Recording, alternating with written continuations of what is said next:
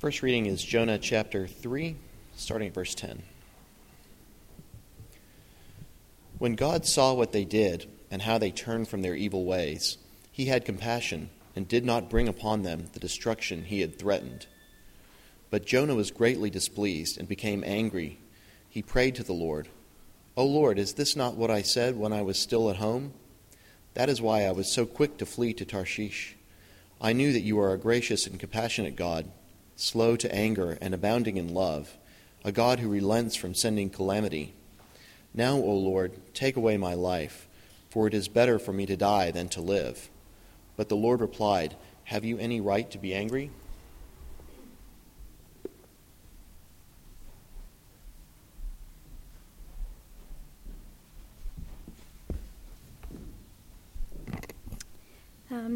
The New Testament reading is on page 740 and it's Luke 15.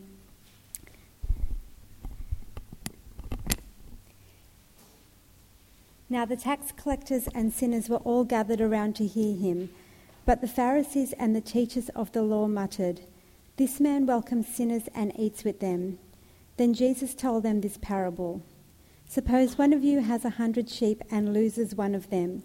Does he not leave the 99 in the open country and go after the lost sheep until he finds it?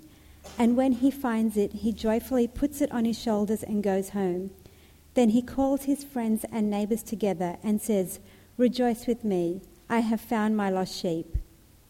I tell you that in the same way there will be more rejoicing in heaven over one sinner who repents than over 99 righteous persons who do not need to repent.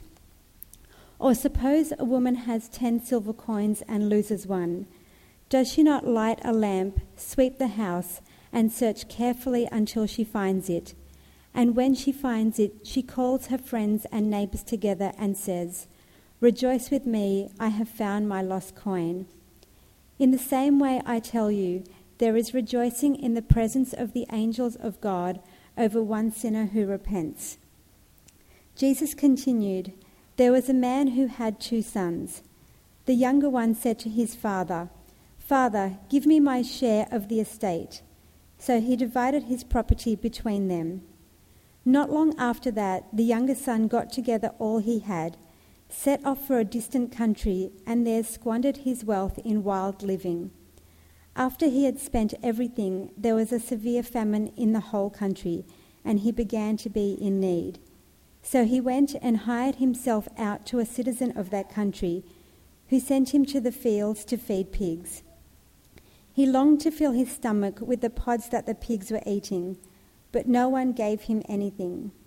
When he came to his senses, he said, 'How many of my father's hired men have food to spare? And here I am starving to death. I will set out and go back to my father and say to him, Father, I have sinned against heaven and against you. I am no longer worthy to be called your son. Make me like one of your hired men.' So he got up and went to his father. But while he was a still long way off, his father saw him and was filled with compassion for him. He ran to his son, threw his arms around him and kissed him. The son said to him, 'Father, I have sinned against heaven and against you. I am no longer worthy to be called your son.' But the father said to his servants, 'Quick, bring the best robe and put it on him. Put a ring on his finger, sandals on his feet. Bring the fatted calf and kill it. Let's have a feast and celebrate. For this son of mine was dead and is alive again. He was lost and is found.' So they began to celebrate. Meanwhile, the older son was in the field. When he came near to the house, he heard music and dancing. So he called one of the servants and asked him what was going on. 'Your brother has come,' he replied, 'and your father has killed the fatted calf because he has him back safe and sound.' The older brother became angry and refused to go in. So his father went out and pleaded with him. But he answered his father, 'Look, all these years I've been slaving for you and never disobeyed your orders. Yet you never gave me even a young goat so I could celebrate with my friends.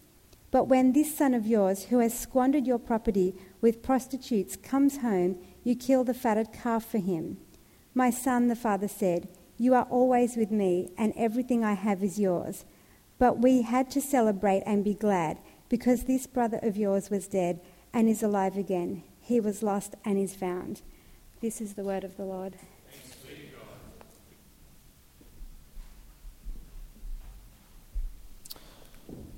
It is a great part of God's word to be thankful for, isn't it? I'd encourage you to keep it open. There in Luke 15, we're going to be looking at it a little more closely. We continue on our journey on the road with Jesus, seeing his travels down to Jerusalem.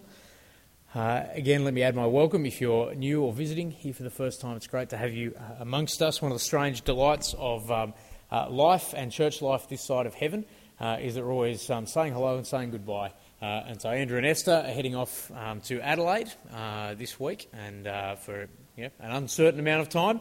And on the other side, we have Steve and Melinda returning from, a year or so in London. And that's just the delight, but also the sadness of church life, isn't it? You're always saying hello and goodbye. How about we pray that God might speak to us, but also give our thanks for our friends who come and go. Let's pray. Lord and Father, we thank you for the gift of friendship and fellowship in the Lord Jesus.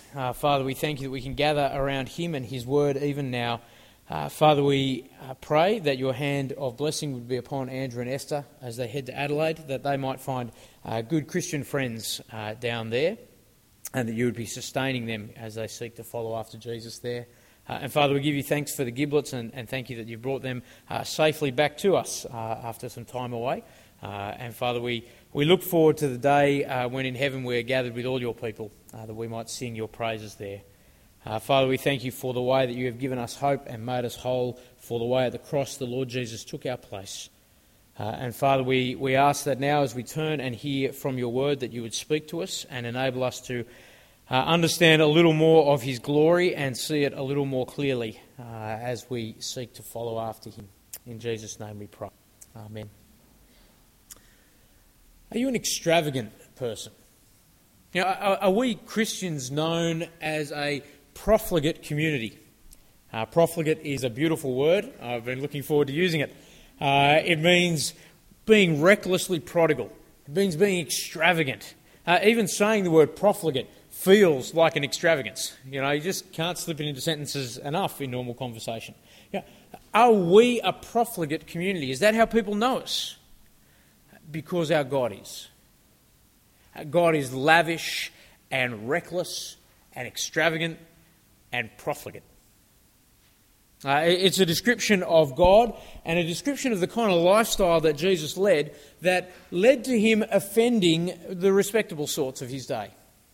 So in Luke 14, which we looked at last week, Jesus speaks of how God threw a party and throws a party, and he invites all the outcasts, all the people who can't pay him back. And so in 15:1, where Jerry started reading for us, we see now the tax collectors and sinners were all gathering around to hear him being Jesus. But the Pharisees and the teachers of the law muttered, "This man welcomes sinners and eats with them."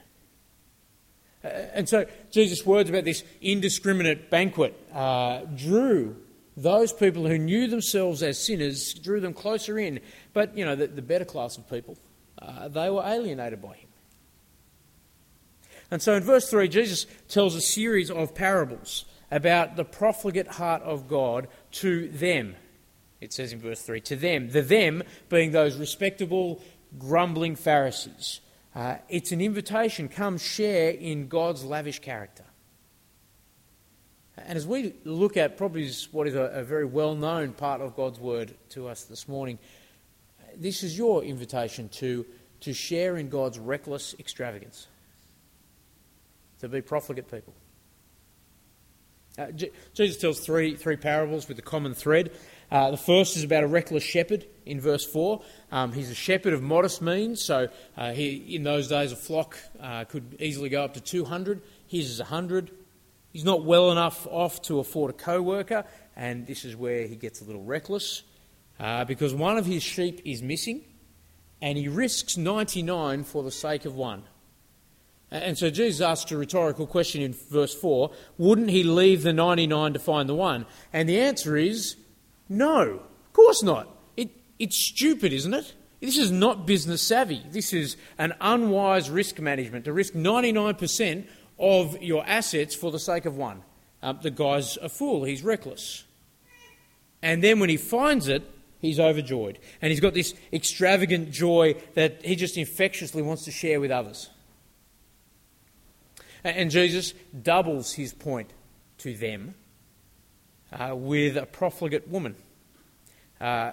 She loses a drachma, a silver coin, about a day's wages. So it's enough that you'd want to look out for. It's not 5 cents. And so she goes on a careful search. Houses of the day were often windowless, and so they need to sweep and light a lamp so she can find it. At this stage, she hasn't done anything particularly reckless until she finds the coin. Now, in verse 9, she calls the neighbours together, "Come share my joy." Now, I misplace things all the time. My wallet, my keys, gift vouchers I've been given, important documents. Filing is not my strong point. Thankfully, it is Anna's. But I've never thought of phoning around my friends to let people know when I found what I've lost. Oh, guys, I'd misplaced my wallet. Great news, I found it. Why don't you come over, celebrate with me? My credit card was in it. It's just absurd, isn't it? It's an over-the-top reaction. The common thread is this kind of search and rejoice policy. But where the reckless shepherd emphasises the extravagance of the search, this profligate woman story focuses on the over-the-top joy, the kind of soap opera kind of celebrations.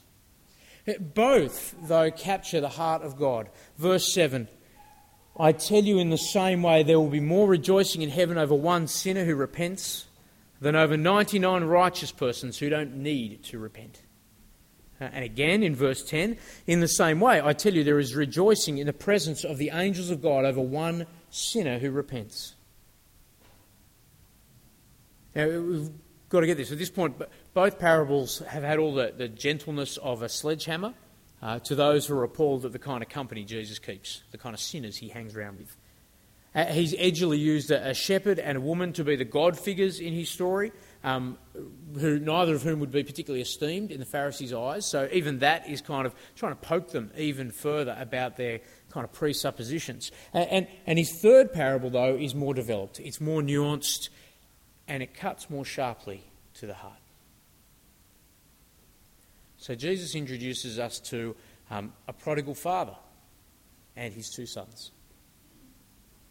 Verse 12, the younger son becomes a stench in dad's nostrils. So he demands his inheritance here and now.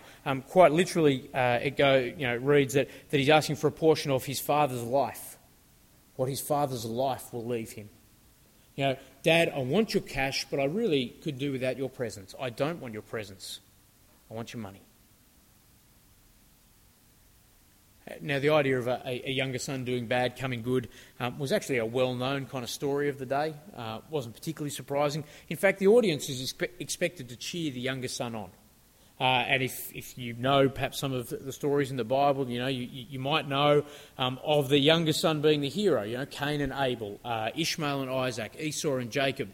Younger sons, great. The audience is but Jesus takes a little further. The kind of request this younger son makes is just unheard of in any other literature in the Middle East. Just the level of offence. So there's the personal insult of, Dad, I know you've cared for me, but quite frankly, I want you dead. But even more, it puts the family at risk, because in dividing the land, in taking the land, selling it off, it reduces the family's wealth, it reduces the family's status and security. And to cap it all off, there's public shame and ridicule on the father. You know those looks in shopping centres that misbehaving children get and their parents get as well? You can just imagine the kind of look that the neighbours would have been giving to this family when that son asked for his inheritance. The shame and the ridicule. I think we've got to be careful we don't sugarcoat and underestimate what a genuine wretch this son is. Okay, circumstances aren't to blame, and there are parts of the way Jesus tells the story that are crass and in some ways a little bit cleaned up for our modern kind of listening. Because Jesus wants us to realise in verse 13 that this son is not a hooker with a heart of gold, if you know that kind of character. St. Augustine, when he described his pre-Christian days, he characterised it by the sizzling of unholy loves. This younger son sizzled in an unholy way. He is not a lovable rogue, he's just a rogue. Until it hits rock bottom. And then there's that realisation in verse 17 that, even if he worked as a hired hand for his dad, his life would be better off than there with the pigs. And the more and more I read over this story, a familiar story to me during the week, and the more I read other people's reflections on it, the more I'm persuaded that this son undergoes what is a questionable repentance, if it's even a repentance at all. So at a particular Salvation Army soup kitchen, an older homeless guy gave some advice to a guy who was new on the streets. He said, take a dive for Jesus each day and you always get to eat good. I.e., if you just pretend to be a bit religious with religious types, it turns out well. Is that for me, Dennis? Good on you, Carol. Sure.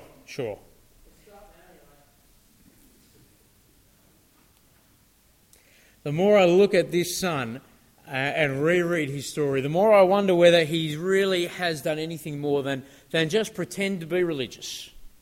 Because that's the key. Be religious, they'll look after you. And I suspect that's what Jesus is saying about this younger son. If you notice his motivation in verse 17, he's not particularly apologetic. He just works out, I've got a better option if I went home. It's complete self-interest. The language of his rehearsed speech in verse 18 is just the stuff of formulaic religiosity. He's just going through the motions. And you put it there alongside the parables of the sheep and the coin, in case you didn't get it, that they can't save themselves. Sheep and coins don't do that. And if you add it to the language used in verse 24 by the father of lost and found, dead and alive, again, dead people don't make themselves living. I don't think Jesus is giving kind of two parables from a Calvinist angle and one from an Arminian side. They're all the idea of, here is a son who really hasn't changed. Why does that matter? What difference does it make as we read the story? Well, all because of the over-the-top welcome that he receives from his dad before there have been any signs of living a morally better life. So in verse 20, his father is filled with compassion and he runs out to him, and there aren't any recriminations. There's no, I told you so, if you just listen to me, and none of that. This son who has hurt him and shamed him and brought his reputation down in the community, none of that. Instead, the father actually shames himself further so that he could welcome him home.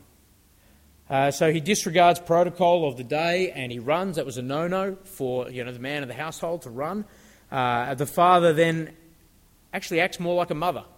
So he affectionately kisses and clothes and feeds this boy. And he reinstates this sinner as a son. Not kind of, I'll give you some time if you work it off and maybe we'll kind of reconsider the position and, what you're doing. None of that kind of thing.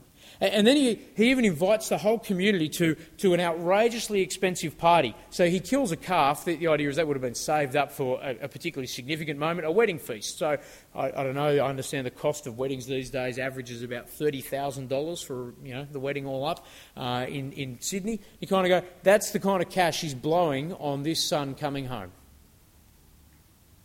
And he invites the community who, for the last few years while he's been away, would have been thinking, what a pathetic son. You're despising him. And now he's saying, why don't you come and be excited with me because he's come back. Share the joy. The father's actions are nothing less than profligate. There hasn't been a sign of real repentance, and yet the offer of a real embrace and real forgiveness is offered. He magnifies his own shame because of his compassion. If anyone in the story is prodigal, that's just a fancy word for saying wasteful, it's the father, not the son. He forgives and he welcomes to the point that he gets disgraced. His lack of self-esteem is on par or almost as ridiculous as the kind of naked, friendless Jesus who hung on a cross outside Jerusalem, shaming himself for people who despised him. But isn't that our profligate God? Reckless in a search for the lost, lavish in celebrating undeserving people. If nothing else, this story makes clear that God welcomes undesirables, the kind of people in Luke 14 who he's inviting to his banquet. He indiscriminately hands out mercy. One of the beautiful things that happened in our Connect group this year was having someone pray for Kim Jong-il, who's an unredeemably awful tyrant in North Korea. And yet not even he is beyond the reckless mercy of God. Now, whatever you have done or said or thought, God offers his forgiving embrace. And for some of us that may sound just too good. Some of us, I suspect, have done things that maybe even we can't forgive ourselves for. Someone was sharing with Anna and I the other day of how as a boy his younger brother had died. The brother was just 2. It seemed he found rat poison that was stored under the sink or in the shed. I'm a bit vague about that point. But this toddler was inquisitive and he just ate it up and he died. And rightly or wrongly, his mother lived her life weighed down with the burden of that son's loss, without the freedom of forgiveness, without feeling she could be forgiven. If you are holding on to burdens, rightly or wrongly, God offers an embrace that knows no bounds.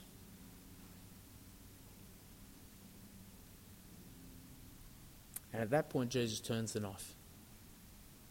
So we meet again in the story that older son who's out there working, still working, in verse 25. And he hears that there's a party, he hears the singing, the dancing, the music. He finds out the reason, and in anger he refuses to go in. And so again in verse 28, the profligate father has to go out to another son and find what was lost. Again, he shames himself. Do you notice in verse 28, he pleads with the son rather than command his son as he could have. Just because the older son shared the estate and shared the work and shared the roof, he didn't share his father's extravagant heart. And so in verse 29, he blasts his dad. Look, all these years I have been slaving for you and I never disobeyed your orders. And yet you never gave me even a young goat so I could celebrate with my friends. But when this son of yours, who squandered your property with prostitutes, comes home, you kill the fattened calf for him. And as he's venting his disappointment with his father, there is something tragic about him revealed. This son has only ever viewed his relationship with his father in terms of slavery and obedience and getting just desserts. What's revealed is for all those years of being so close, working alongside with his father, deep down it's been resentment and disappointment at how his father goes about things. And the father responds with gentleness to this harsh outburst. He reminds him, no, you've always had everything, every blessing you have been enjoying and shared. And he explains his actions in verse 32. We had to celebrate and be glad, because this brother of yours was dead and is alive again. He was lost and is found. It wasn't actually a choice to celebrate. It was a compulsion. It is necessary. We had to. The word there is used as the same word Jesus uses to describe it was necessary for him to go to the cross. He had no other choice. Again, the father offers the embrace of forgiveness to this son apart from repentance. He's not sorry, and yet the offer is there. Come inside, come and share the joy, be part of the party. 3 stories about a profligate God, our profligate God. He's reckless in searching. He is lavish when he celebrates. And it's told why? To invite us in to share that joy. So, like a great storyteller, Jesus leaves it hanging. We never hear what the older brother does. It leaves it hanging because you kind of go, oh, I wonder what he does do. Does he come in? Even better, it leaves it to us. What will we do? How will we respond? So, how did those first listeners respond? Well, we can read on in Luke's Gospel and we'll see exactly how the Pharisees responded to the message Jesus was giving.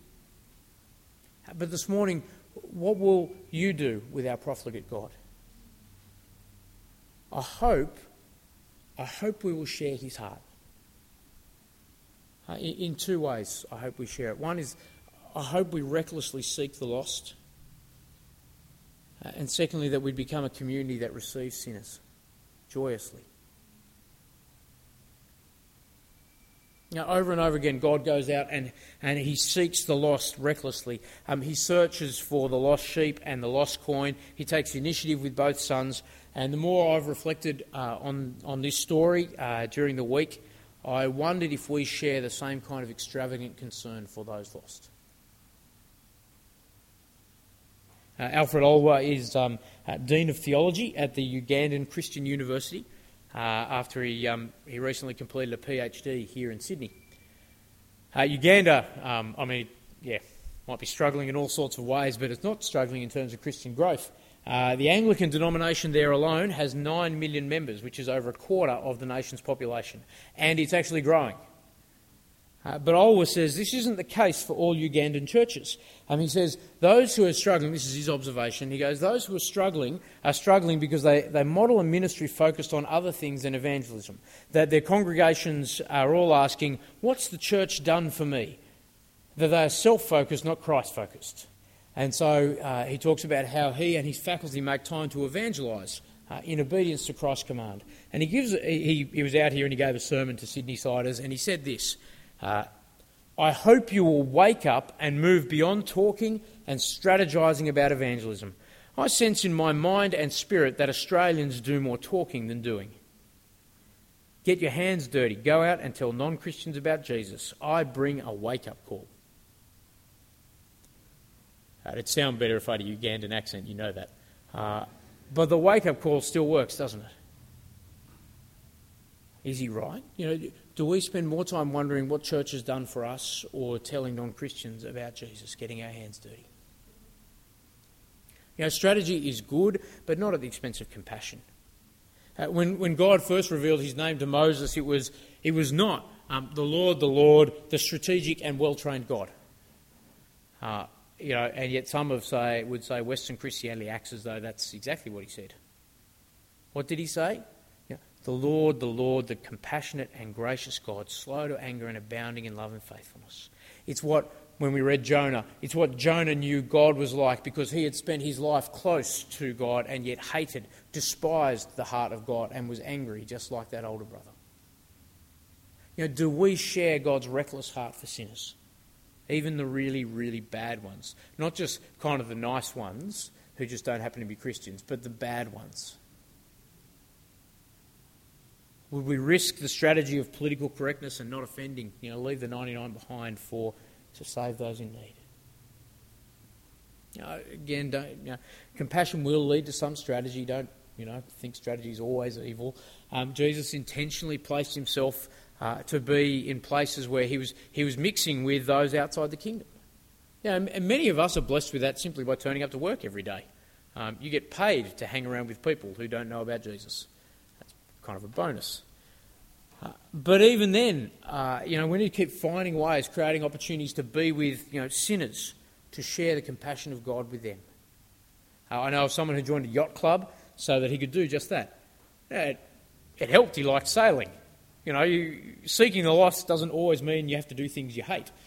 But as you develop that hobby, as you put yourself in that place, as you build that friendship, don't be distracted by the fun and forget the wake-up call from our Ugandan brother.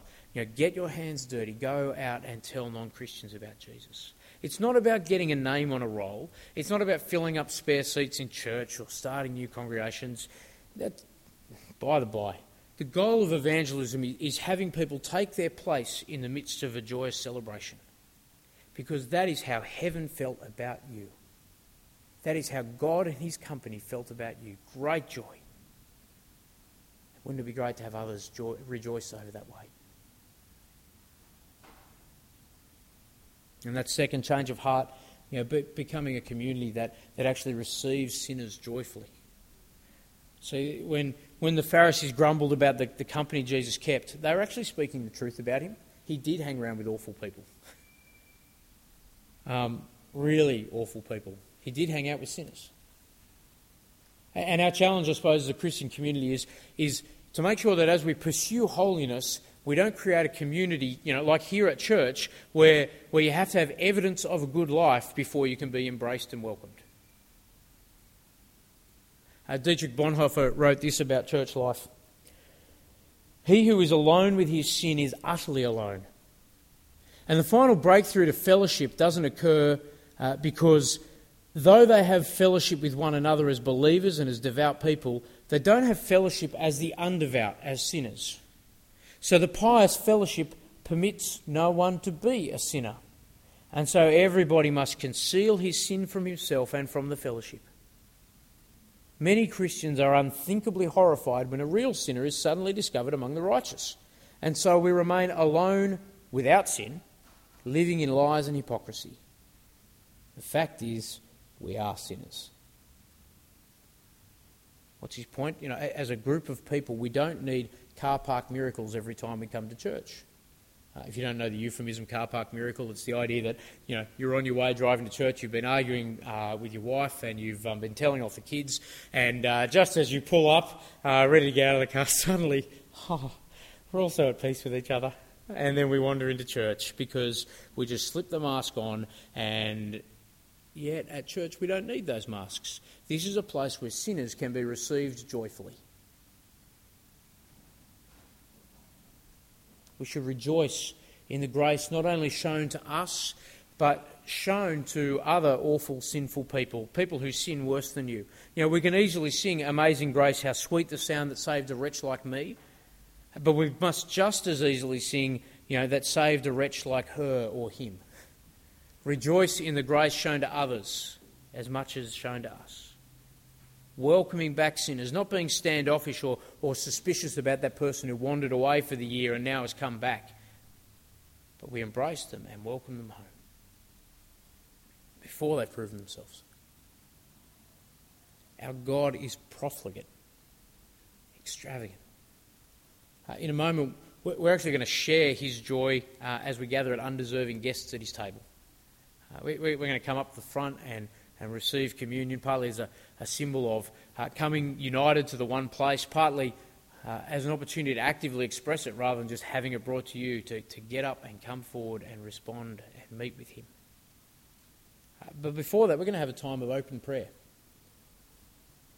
Feel free, I want to invite you, lead us in prayer.